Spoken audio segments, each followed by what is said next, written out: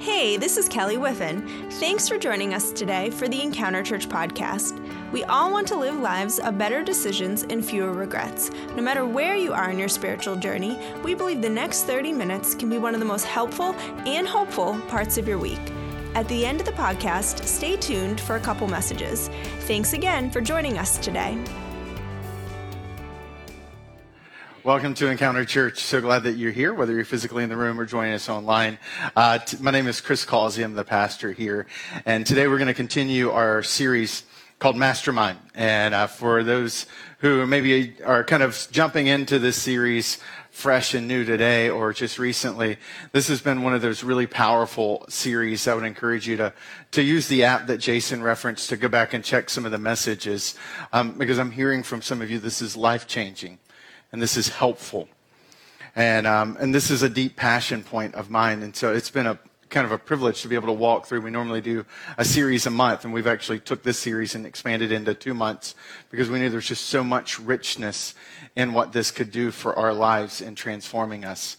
This past week, my daughter and I had flown in to surprise my mom. We kind of kept it under wraps and no one knew. And I actually have an 18-year-old brother who's going to be graduating high school soon. And so I was trying to come in to be able to see him play baseball and kind of take part of that. And so we show up. We have an incredible time, but it's a really quick trip. And we get back on the airplane 24 hours later. And we're flying, and we're about right outside of Providence when something I've never had happen before happens. All of a sudden, the steward comes over the sound kind of speaker system and says, ladies and gentlemen, we've just heard reports of really strong turbulence right up ahead, so I'm going to ask everyone to immediately return to your seats, put your seat back in the right position, flip up your tray tables. We're going to be coming down the aisles very quickly with motion sickness bags. I would encourage you, if you're prone to motion sickness, to grab one of these bags as we come down the aisle. And I'm like, what is happening? And this guy is kind of sprinting down with these motion sickness bags, and it looks like the floor of Wall Street. I mean, people are grabbing at it, and it's like insane. And Ella's sitting right here watching a cartoon with headphones on, completely unaware. And I'm like, do I need to text my wife and say, hey, in case we don't make it home? Like what am I going into here? And so the guys, people are grabbing the motion sickness bags all around me. He comes back by the second time with motion sickness bags, and because it's like, somebody wants to use the bathroom, he's like, basically, it's at your own risk. If you want to lose your life, you can go to the bathroom. I'm like, should I tell Ella what's about to happen? And I'm like, hey man, it seems a little like frantic. Is everything okay? And he's like, well, we just heard reports from a pilot right ahead that going down into Providence, he had the worst turbulence he has ever had in all his 19 years of flying, that it was insane, that was really rough. And I was like, oh my goodness, this may be bad. And so I kind of tap on Ella's shoulder, and she's completely unaware. And she's like, yes, Daddy. And I'm like, well, hey, Pumpkin. So it's going to get a little bumpy. Just want to warn you. And so the plane may shake a little bit. It'll essentially be like a roller coaster up in the sky. So just want to give you a heads up in case you feel the train. She's like, oh, the plane shakes. She's like, okay. She puts on her headphones and 10, 15 minutes later, nothing's happening. And they're like, prepare for, landing. And we land. And, people are kind of collectively sighing this and Ella takes off her headphones and looks at me and is like, Daddy, what happened? And I'm like, what do you mean, Pumpkin? She was like, where's the turbulence? And I said, babe, are you disappointed? She was like, I was looking forward to it. And so half the plane, is making sure their will is up to date. And my daughter is over here sad because the free roller coaster ride didn't play out for her. And it's just one of those moments. I have these moments frequently with her. Her little brain, her little mind is completely delightful. For those who've ever been around my daughter, I hear this from the elementary volunteers when they are in her small group. They're like, your daughter's like a little ray of sunshine, isn't she? I was like, yes, every day is the best day ever. No joke. When she wakes up happy and singing and a lot. It's like life is a musical to her. Not the sad song musical, like the everything, the hills are alive with the sound of music, kind of like happiness. And it's one of those like beautiful, delightful, if you have any disposition towards cloudy day thinking, you get around her and you're instantly uplifted. I love her little mind. Part of the challenge is that if you had taken me back 7 or 8 years ago, it was that same thing that terrified me. When my wife told me she was pregnant, the first time she ever told me she was pregnant, I cried. I don't cry a lot, but I cried because I was so terrified that my OCD that I live with every single day was going to be something I was going to give to her. And I lived with that fear, still do to some degree, honestly. But it was this deeply rooted, terrifying thing for me that was like, please let her not have the mind that I have. Because my world is dark, and I fight that, and I've fought it for decades.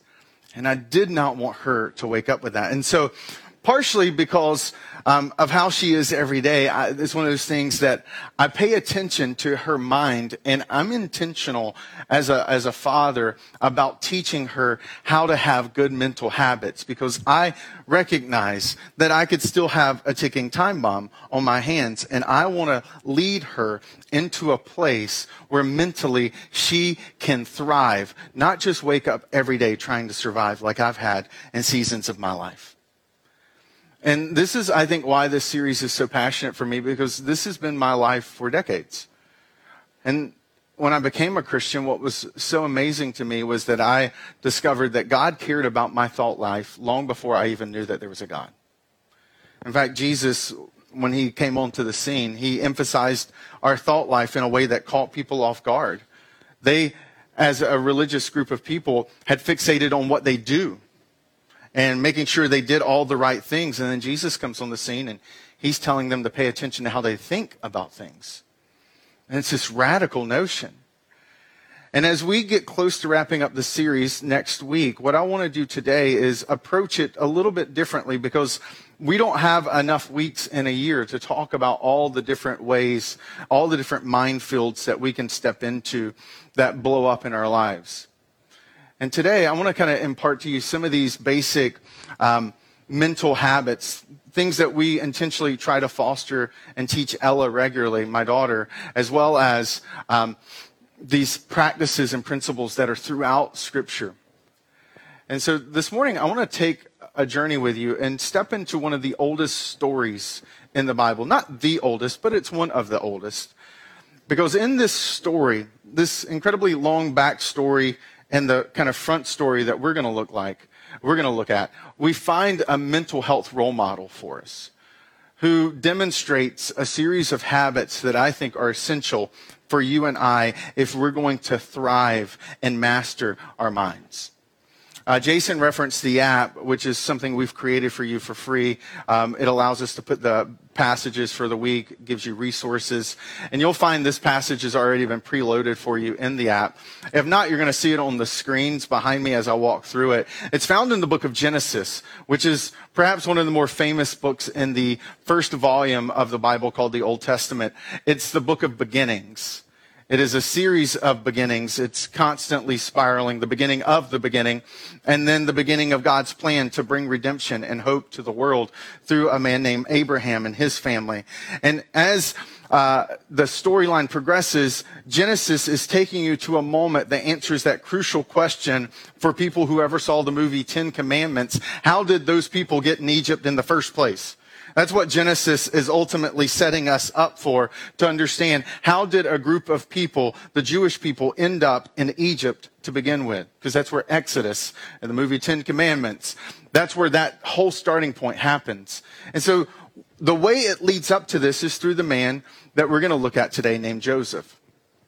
And in Genesis 50, verse 1, we see this statement. Joseph threw himself on his father and wept over him and kissed him. Now, what's incredible, I love the Bible, and is that sentence, if you'd have stepped into Joseph's life 30 years before, he would have never imagined that statement being written. You see, for those who've never heard of Joseph or studied Joseph's backstory, That's one of those statements that would have been one of Joseph's dreams, but he would have pretty much surrendered the idea of that ever happening. When Joseph was a young teenager, he lived in a household where he was kind of the central point of jealousy for his siblings. His father, Jacob, who would later have the nickname Israel, had 11 boys. And in the midst of those boys, there was one kid, Joseph, the youngest, who was the favorite. Now, I know parents have this thing where they say there's no favorite. And maybe for some of you, you still bear that, you know that you were not the favorite. Or some of you, you knew you were the favorite, but it was at least not spoken out loud that there was a favorite, right? And yet what do you see in Joseph's story is that the father is pretty blatant that he has a favorite. He tells not just Joseph, like some parents, don't tell your siblings, you're my favorite. And then they go to the other siblings, don't tell your other siblings, you're my favorite, right? Now Jacob would tell all the sons, Joseph's my favorite, which created tension in the household. So much tension, in fact, that Joseph, as a young teenager, is actually sold into slavery by his brothers. Imagine hating your brother so much that you sell him into slavery.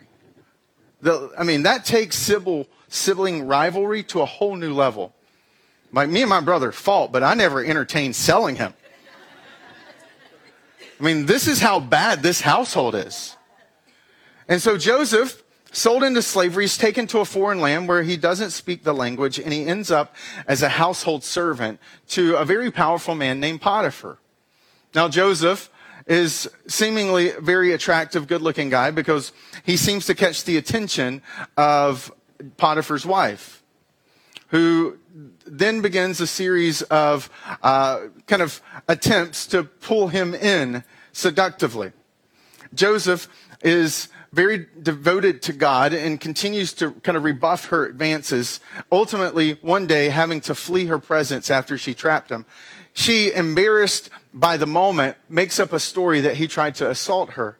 And so Joseph, who had been sold into slavery by his brothers, is now being sold and turned and lied about and is thrown into prison by his master.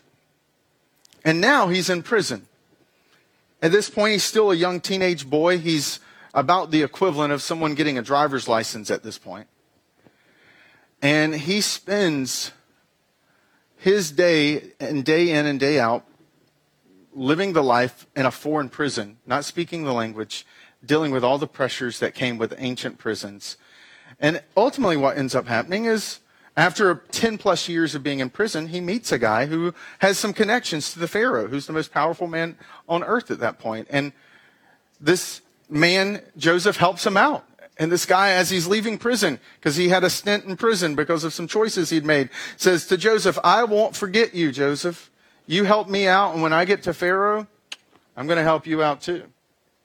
2 years later, he still hasn't been helped out. Joseph's had a series of letdowns and disappointments and hurts, betrayals. And one day that man remembers, oh, that guy Joseph helped me when Pharaoh was going through a difficult moment and is trying to find advice. He ultimately connects Joseph to Pharaoh. And through a series of incredible events, Joseph becomes the second most powerful person in Egypt. And in the process of that, his brothers, because of a regional famine, come to him, and he's able to restore his family and even move his father from the land that they lived into Egypt so that they can all survive and kind of make it through this really dark kind of period, 7-year period, when there's this regional famine where people are starving. And Joseph would have never predicted that storyline. And now, 30 years from that moment when he was sold into slavery, this is where we find himself. His father has now passed away. But for 17 years, Joseph has had his father just down the street from him. Life had been good. And now that his father has passed away, we see this in verse 2. Then Joseph directed the physicians in his service to embalm his father, Israel. Remember, Jacob had another name, Israel. So the physicians embalmed him, taking a full 40 days, for that was the time required for embalming. And the Egyptians mourned him for 70 days. Now that 70 days is a collective period. 40 of those days was part of that 70. Now if you remember from ancient history, Egyptians were really good at preserving the dead, right? We still have their mummies thousands of years later in our museums scattered around the world. And they were masters at preserving dead bodies. And this is what Joseph does. He says, hey, preserve my father, mummify him. And so they mummify him. And during that time period, they give Joseph's father a state funeral. It's a massive ceremony where holidays are happening. The whole nation collectively, including Pharaoh, are weeping and mourning for the loss of Jacob. And then after those 70 days, when the days of mourning had passed, Joseph said to Pharaoh's court, if I have found favor in your eyes, speak to Pharaoh for me.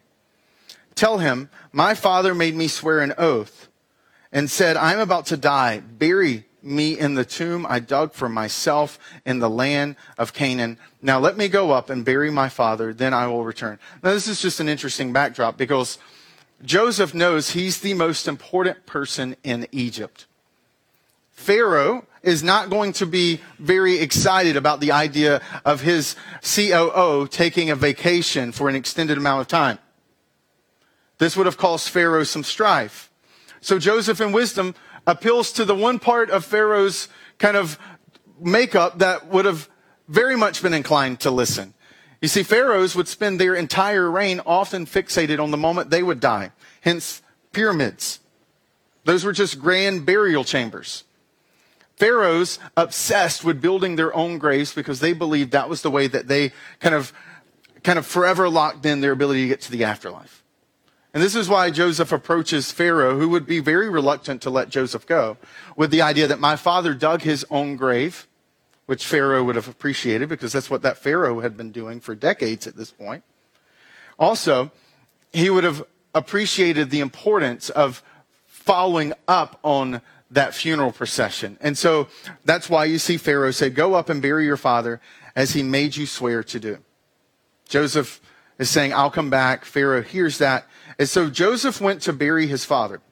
All Pharaoh's officials accompanied him, the dignitaries of his court and all the dignitaries of Egypt, besides all the members of Joseph's household and his brothers and those belonging to his father's household. Only their children, their flocks and herds were left in Goshen. Goshen was a region in that kind of capital city of Egypt at the time where most of the family lived. Now, you kind of have the sense that the state religion has now gone on tour. It's a significant group of people traveling. This is a really difficult concept for us in our modern world. Probably the most recent equivalent would have been when Abraham Lincoln was assassinated, and they put him on a train and transported him from D.C. all the way back to his home state for final burial. That train would stop frequently so that the nation could mourn. Like there was this collective mourning and weeping. The most powerful people in the land came out for that moment. And this is what's happening here with Joseph's father. All of them are traveling with him for this final portion of the funeral. We see that chariots, in verse 9, chariots and horsemen went up with him in a very large company. When they reached the threshing floor of Atad near the Jordan, they lamented loudly and bitterly. And there Joseph observed a 7-day period of mourning for his father. When the Canaanites who lived there saw the mourning at the threshing floor of Atad, they said, the Egyptians are holding a solemn ceremony of mourning. This is why the place near the Jordan is called Abel Mizrahim, which is essentially the place of mourning for Egyptians. I mean, this is such a big, big thing that the town's name gets changed because of this significant event. So, verse 12, Jacob's sons did as he commanded them. They carried him to the land of Canaan and buried him in the cave in the field of Machpelah near Mamre, which Abraham had bought along with the field as a burial place from Ephron the Hittite. All this backstory to tell you, this is the family graveyard. It's important to many of us still today. It was really important to them back then. This is where their spouses had been buried. This is where they wanted to be buried. And Joseph and his brothers are trying to honor that. Verse 14, after burying his father, Joseph returned to Egypt together with his brothers and all the others who had gone with him to bury his father. When Joseph's brothers saw that their father was dead, they said, what if Joseph holds a grudge against us and pays us back for all the wrong we did to him? So they sent word to Joseph saying, your father left these instructions before he died. This is what you're to say to Joseph. I ask you to forgive your brothers the sins and the wrongs they committed in treating you so badly. Now please forgive the sins of the servants of the God of your father. When the message came to him, Joseph wept. His brothers then came and threw himself down before him. We are your slaves, they said. But Joseph said to them, do not be afraid. Am I in the place of God? You intended to harm me, but God intended it for good, to accomplish what is now being done, the saving of many lives. So then don't be afraid. I will provide for you and your children. And he reassured them, and he spoke kindly to them. It's important to hear all of that backstory, and I appreciate your patience in working through a long passage with words that if you were prompted with a spelling test right now, you might fail. Okay? But the reality is all of that backstory helps us to understand something and to see something that is critical right in front of our face. The Manhattan Project was a period, it was perhaps one of the biggest scientific projects ever undertaken. It was during World War II, and it was that Manhattan Project that developed ultimately the nuclear weapon that would end World War II with Japan. But most people, while they know about the Manhattan Project, they don't know that there was another top secret scientific agency, a group that most people didn't even know existed. It was called the Statistical Research Group. It sounds like a business consulting firm. But the Statistical Research Group, where the Manhattan Project was focused on building explosives, the Statistical Research Group was put together to build equations to help the U.S. win the war against Axis powers. Their jobs were a little less bombastic in the sense that they would sit around and figure out what's the best flight pattern for a fighter pilot to take in order to overtake an enemy plane. What's the most efficient placement of machine guns on airplane wings or at the tips so that they can maximize efficiency? These were the sharpest people in America. That the Manhattan Project and the Statistical Research Group would produce multiple Nobel Prize winners. And one of those Nobel Prize winners who go on to invent, you had both MIT and Harvard Statistic Group founders would come out of this research group, like brilliant minds. And yet, typically when they were in the room, they were the fourth smartest people in the room. The smartest person in the room was an immigrant by the name of Abraham. Abraham Wald was a brilliant thinker. He had grown up and he had witnessed the transformation of the European continent under Hitler's kind of dark regime, and had fled to America and was leading this team. There's a point in the Statistical Research Group where Abraham Wald's genius was kind of most clearly on display. They were trying to tackle the problem of armor plating airplanes, which is a little bit of a tension, because to armor plate a plane makes the plane heavier, which makes it slower, which limits its distance, and makes it a little less effective. So they were trying to figure out, how do you armor plate a plane that gives the plane an edge without removing the plane's strengths? And Statistical Research Group had been tasked with figuring out, where do you put armor on an airplane? And so Abraham Wald's group have been given this task, and they're bringing in planes, they're evaluating where all the bullet holes are, and they settle on a few different places for the plates to be put. So they bring in their findings to Abraham. They bring in the list of all the bullet holes on the plane, and Abraham listens to their presentation, looks at their data, and makes an observation. He says, I think you guys have missed it. You're wanting to put the armor on the wrong places. You should put it on the engine. They said, but you don't understand, Abraham, look at the data. That's the place where there's the least amount of bullet holes. He said, no, you're missing it. We shouldn't put armor plates on planes based on the ones that make it back. We should be putting armor on planes on the places where they don't make it back. It's the planes we don't have in front of us that should be guiding us in this problem, not the ones who do. It doesn't matter that there are 15 bullet holes in the wings. Clearly, that doesn't stop the plane from flying. It made it back. And the 17 fuselage holes didn't stop the plane from flying. I think the reason the engine holes are the lowest is because if a plane takes a hit in the engine, it doesn't make it back. Abraham Wald's genius was that he saw that what wasn't there was just as important as what was. And I shared all that backstory of Joseph because I wanted you to have a similar Abraham Wald experience with Joseph's story. Because what's surprising about Joseph's story is, in fact, what's not there. As a pastor, as a human, I've been around enough people who've gone through tragedy, far less tragedy than what Joseph has gone through. And yet they were far more nastier, bitter, angry, because of life and what it had done to him.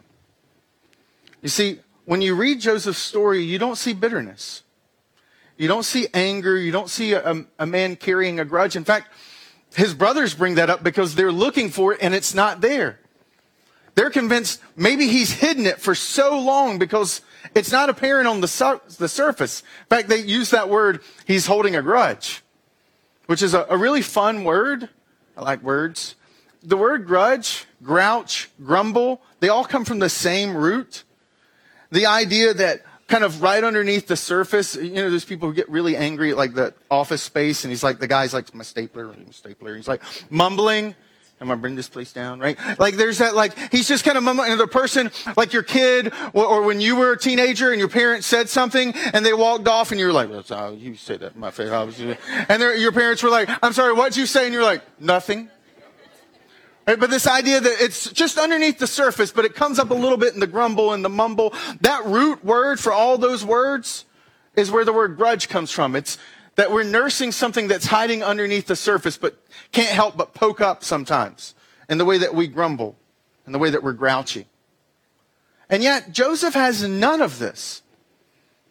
He goes through so many hard times in life, and yet he's the very opposite of what I have seen other people go through.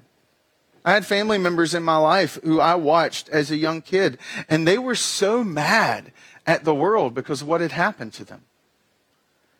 And as a pastor, I sit across from people who are still holding on to things from 20 years ago. And yet Joseph has none of that, which is why I think Joseph is worth learning from. And so I want to walk you through briefly. I wish we had time to unpack all of these, but I'm just going to briefly highlight. There's 4 habits, mental health habits, that Joseph demonstrates in this passage that I think are essential. And they're the reason why Joseph isn't what you would expect. He actually is healthy mentally. He's thriving. He's not bitter. The first thing that he does, and it's really amazing how much it takes up this entire section, in fact. If you were to kind of read through the story and break down the verses, that you'll notice that Joseph spends an amazingly large amount of time in this passage grieving. Right? 70 days here, 7 more days once the 70 days are done. Joseph frequently weeps throughout this section. He seems to understand something that maybe for us we've missed. You see, those time frames, they're not arbitrary. They're on purpose. 40, 70, 7. It was something that the ancient world understood that I fear sometimes us in the modern world miss. It's that grieving is an essential, intentional thing that has to be done. That grief has to be something that we work through, that we experience, not something we stuff down and ignore. I think our own biology points to the fact that God designed us for this. In fact, I don't know if you've ever thought about this, but this is very intriguing to me.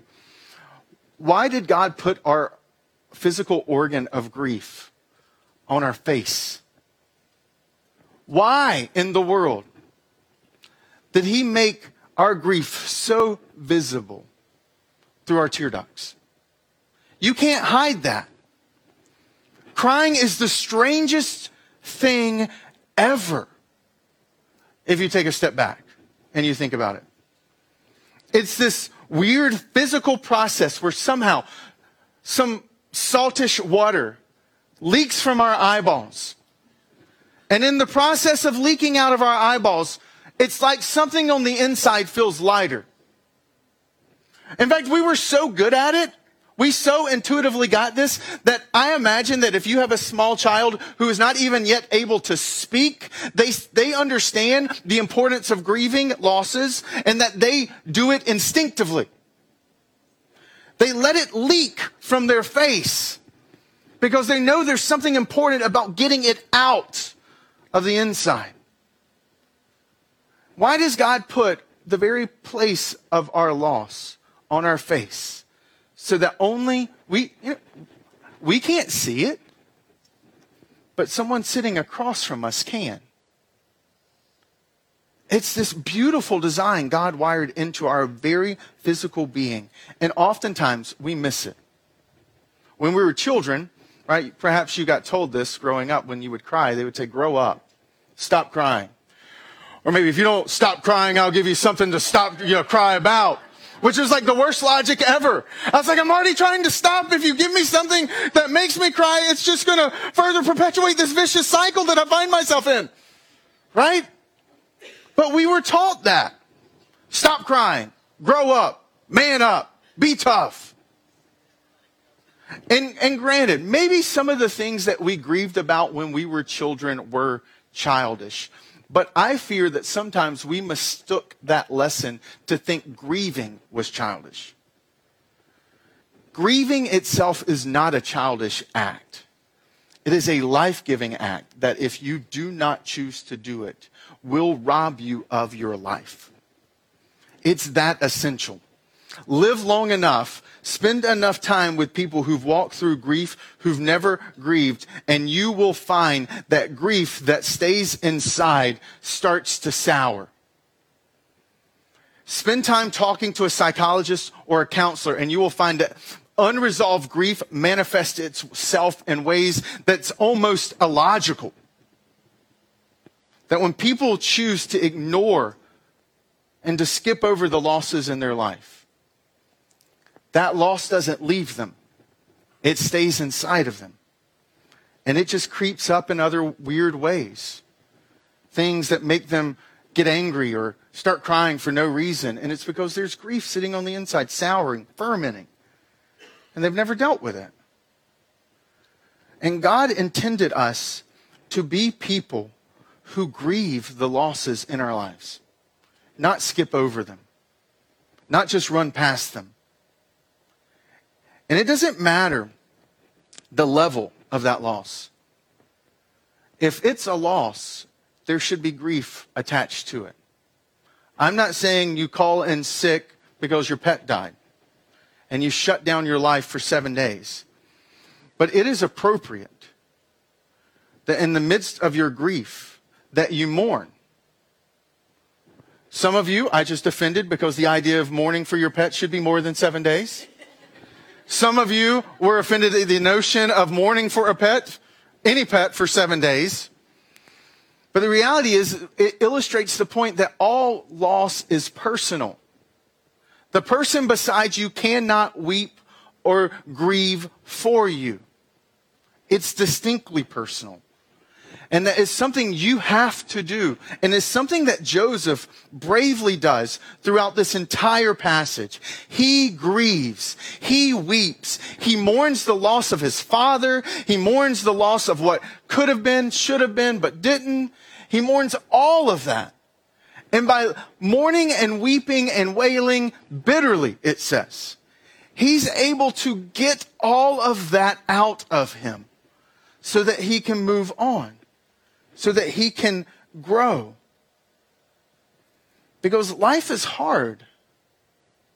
Whether you're a teenager and you are mourning the loss of the first time you've experienced betrayal, or whether you're sitting in this room and you're still mourning the loss of your first marriage, or you're mourning the loss of the career that never happened, or you're mourning the loss of the kids that never came.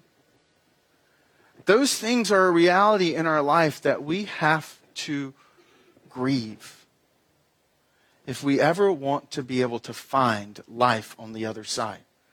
You don't push through, you don't press through, you don't just move on. You have to sit intentionally in that season of weeping to experience the freedom that comes on the other side of grief. It is so strange. But I'm telling you that something powerful happens when you grieve. Because if not, you and I start to become bitter people. We start to project our past pain onto our present situations and circumstances. We start to lose hope because we haven't worked past the last time that felt so hopeless. And this is an essential life skill. And for some of us today, I would just press in and say, you're in this room and you're still carrying unresolved grief. You hear the sound of my voice and you still haven't wept over that first relationship that you lost. You still haven't mourned that season of singleness that you never imagined would come. You haven't dealt with the health loss that came when the doctor said, oh, by the way, this is permanent. There has to be grief on the other side. Grieving brings life. And I would encourage you, if you are carrying grief, it's never going to leave you unless you mourn its loss. But by mourning its loss, you find the hope to have that second relationship or that next marriage or that restored relationship with your adult children or that new season of being an empty nester. You need to weep what you've lost so that you can gain hold of what could come in this next season. And Joseph understood that. Joseph also understood the importance of forgiveness. This is why his brothers, they bring this up. They say to him, hey, you're holding a grudge. And he's like, are you kidding me? Why are you even... I've forgiven you a decade ago. We're good. Like Joseph understood the importance of forgiveness. He doesn't have this grudge. He doesn't have that grumble and the mumble that they're afraid is lurking underneath the surface. In fact, the Hebrew word that they use there is a word satam, which is only one letter off. It's a sister word to the word Satan, which is where we get our English word Satan. Unresolved, not forgiving. The Hebrew understanding was it was such a dark thing that it was kin to the word Satan, which was not just the personification of all things evil and a lack of goodness, but the actual person of evil too. When we choose to not forgive, when we choose to hold a grudge, we are sataming, which is a scary notion when you think about the idea of Satan and all that's loaded into that with Christian theology. And Joseph's like, no, I've forgiven you. Because Joseph has that mental habit of forgiving quickly. He understands that unforgiveness is an incredibly dangerous thing. It lurks deep and it grows. Grief may ferment, but unforgiveness, it sours and hardens your heart and it turns to bitterness and then it becomes a cancer that begins to eat away and rob you of so many things in your life that you should have. What happens when we don't forgive is that we start to project our past into the present. We make present relationships pay for what past deeds were done to us. We're penalizing people in our present because of something that happened in our past that we haven't worked through, that we haven't forgiven, that we haven't dealt with. And it's this projection onto our present and in our future. It's this hardening in us that turns the cynical, where we start to kind of distrust people and their motives. We make our current boss and coworkers pay for what our past ones did because we think that that's how they're going to be because that's how he was or how she was. There's things that some of you haven't forgiven your spouse for 3 weeks ago. And they're just growing in debt every single day. Because they probably do have a stupid mouth that gets them in trouble.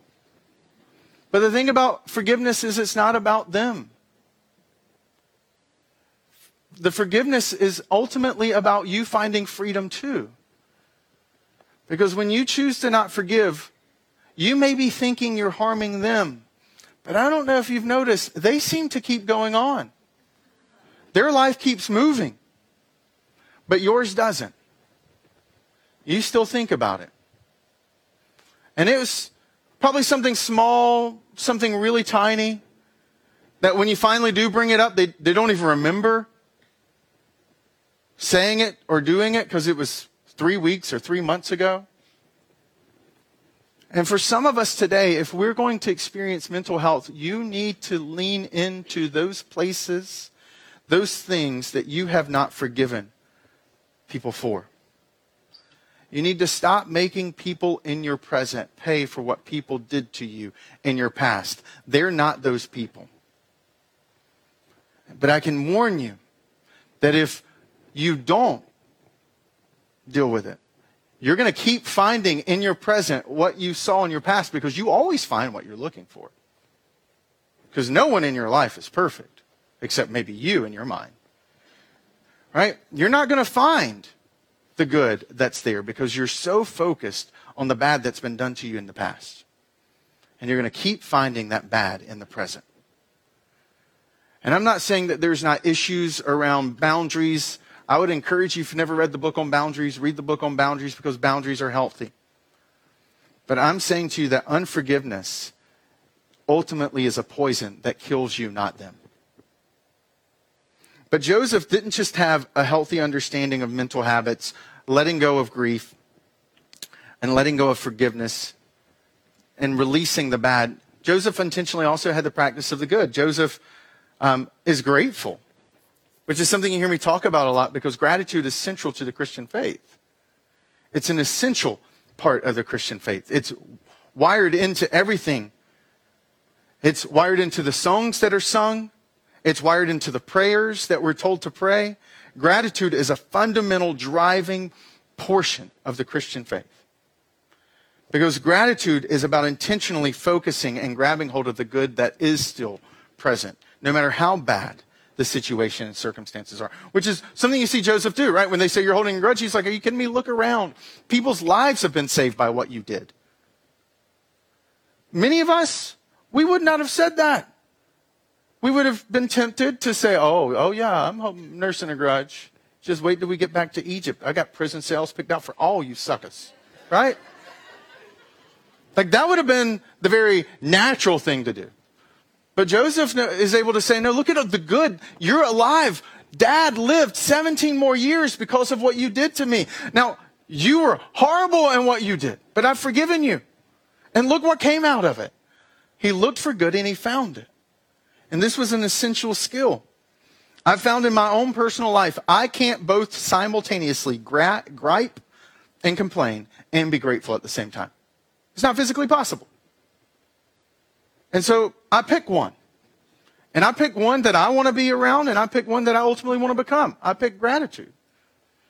And it may be that for you, the way you foster this mental habit is you journal and you write it down every single day. It may be that you do it conversationally, or it may be that you do it through your prayers. This is something central to the Causey household. One of our family rules are the Causeys are grateful people. That's who we are. Every single day, in multiple conversations and in our nightly prayers, we always give voice to specific things that day that we're grateful for. On the way to school, dropping my daughter off, I pray specific things that I'm already grateful for in that morning. Because gratitude is an essential mental health habit for you and I.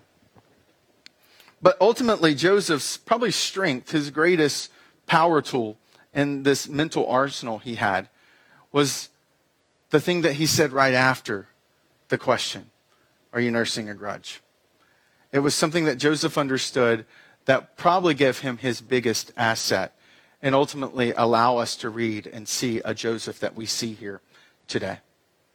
About 12, 13 years ago, I experienced my first ever surgery. I'd gone 2.5 decades with no surgery. I was always proud of that when they asked me in the doctor's office, have you ever had a surgery? And I was like, no, I have not. And so, but about 13 years ago, unfortunately, I had my first surgery. I played soccer growing up, and I was a forward, which meant I was the person frequently trying to score goals. And I got kicked a lot. My legs got damaged. And ultimately what ended up happening was that parts of my veins actually inside my leg got really damaged. And it was causing a lot of pain that wasn't going away. And I remember going to a doctor and him saying, look, we've got to go inside. We've got to do some extensive amount of repair because this isn't going to leave you. You're way too young to be dealing with this kind of vein pain, and it's only going to get worse. And so they set me up, and I go into the doctor's office, and there's this large bed, and I'm like, are you guys going to put me under like they do in the TV shows? And they're like, no, you'll stay awake. I was like, oh. He's like, yeah, you'll just stay awake. We'll numb your leg really well, so you won't have to worry about feeling anything. And I was like, oh, my goodness, okay. So I just lay on this bed for over an hour while you perform surgery on me. Yes. I was like, great. So I lay there, and he's like, okay. And I can, like, see everything they're doing down there. Like, they didn't give me a privacy curtain or anything. So I watch him pull out something that I'm pretty sure was like Excalibur's sword at some other point, but except it was hollow on the inside. He was like, shing, we're going to use this to inject the numbing agent into your leg. And it may pinch a little bit. And by pinch, he meant excruciating agony, of course, as he jammed it inside my leg. Now, what was the funniest part of this whole experience was not him jamming Excalibur into the side of my leg. It was that what was connected to Excalibur was a long plastic tube that went to a foot pump. The same type of foot pump you might use to blow up a mattress or a bike tire. And I'm like, is that thing sanitary, sir? Because I'm pretty sure I have one of those in my garage. And so he's like, no, this is so that my hands can be free to use the utensils. This is how I will inject the numbing agent into your leg. And I was like, oh, okay. So he goes, katoosh, katoosh, katoosh. And he was like, we're going to wait just a minute. It'll start to numb your leg and you'll be good. I was like, oh, okay, wonderful. So I sit there and he lets a minute go by and he's small talking as if I want to small talk with him while I'm laying on the table. And he's like, all right, good. We're going to start our incision now. We're going to begin to cut. We're going to start our procedure. In about an hour, Mr. Causey, you'll be done. He goes to cut and I scream, yeah! He said, oh, did you feel that? I was like, yes, I felt that. He was like, oh, no worries. Kadoosh, kadoosh, kadoosh, kadoosh, kadoosh. We're going to let it sit for 2 minutes. Sometimes people need a little bit more than what they're usually used to. I was like, oh, okay, wonderful. So we sit there for a couple minutes. He's like, Mr. Causey, I'm going to resume our surgery now. He then begins to cut again, and I'm like, ah! Oh, did you still feel that, Mr. Causey? Like, yes, I felt that. He's like, oh, kadoosh, kadoosh, kadoosh, kadoosh, kadoosh, kadoosh, kadoosh. We're going to let it sit for a few more minutes. A few more minutes go by, and he's like, you know what? In fact, I'm going to start with another part of the procedure. A little bit further into your thigh, a little bit deeper tissue. You won't feel it, and that'll give us more time to actually allow the medicine to spread.